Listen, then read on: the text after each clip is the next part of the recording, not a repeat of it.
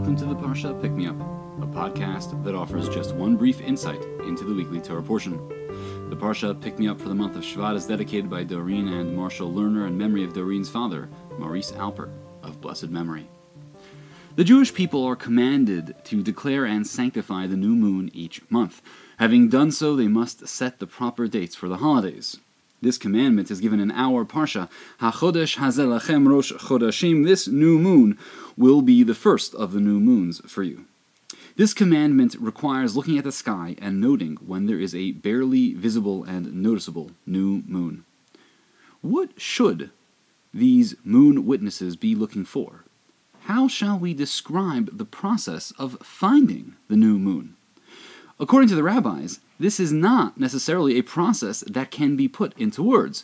It must be shown. HaChodesh Hazeh Lachem. Rabbi Yishmael says Moses pointed out the new moon to Israel and said to them, "Thus shall it look, and the new month be designated thereby for all generations." Rabbi Akiva says, this is one of the three things which Moses struggled with until God pointed to them with a finger.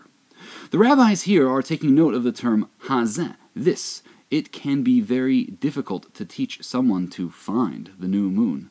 Thus, it needed to be pointed out in a clear demonstration. While the sages disagree about who is showing the new moon to whom, they agree that the verse indicates that the identification of the new moon required direct and somehow, if it is God who is acting, physical demonstration. Some things cannot be taught by mere description. We do not describe how to swim, we show how swimming is done. So too, in order for the people of Israel to be taught how to find the new moon, they need to be shown what this means. Not everything can be taught in every way, and not every person takes in and processes information in a uniform manner.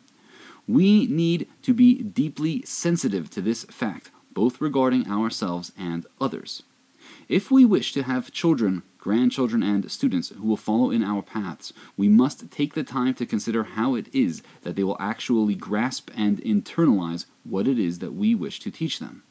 This is really no less true for ourselves. If we are setting goals for ourselves, personal, interpersonal, spiritual, professional, then we need to think about how we will actually learn that new skill, or how we will actually internalize that new habit, instead of once again going back to failed practices of the past.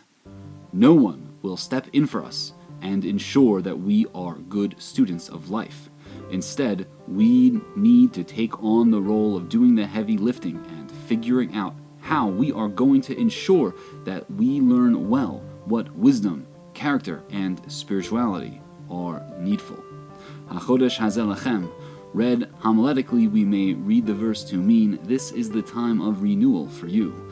There is no better time to start helping ourselves get to where we want to go.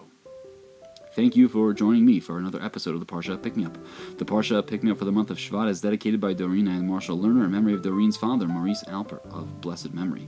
Please reach out to me at rabbi@ush.org to share your comments. Please come, daven, learn, and stand together with us. And please share this episode with anyone who might enjoy it.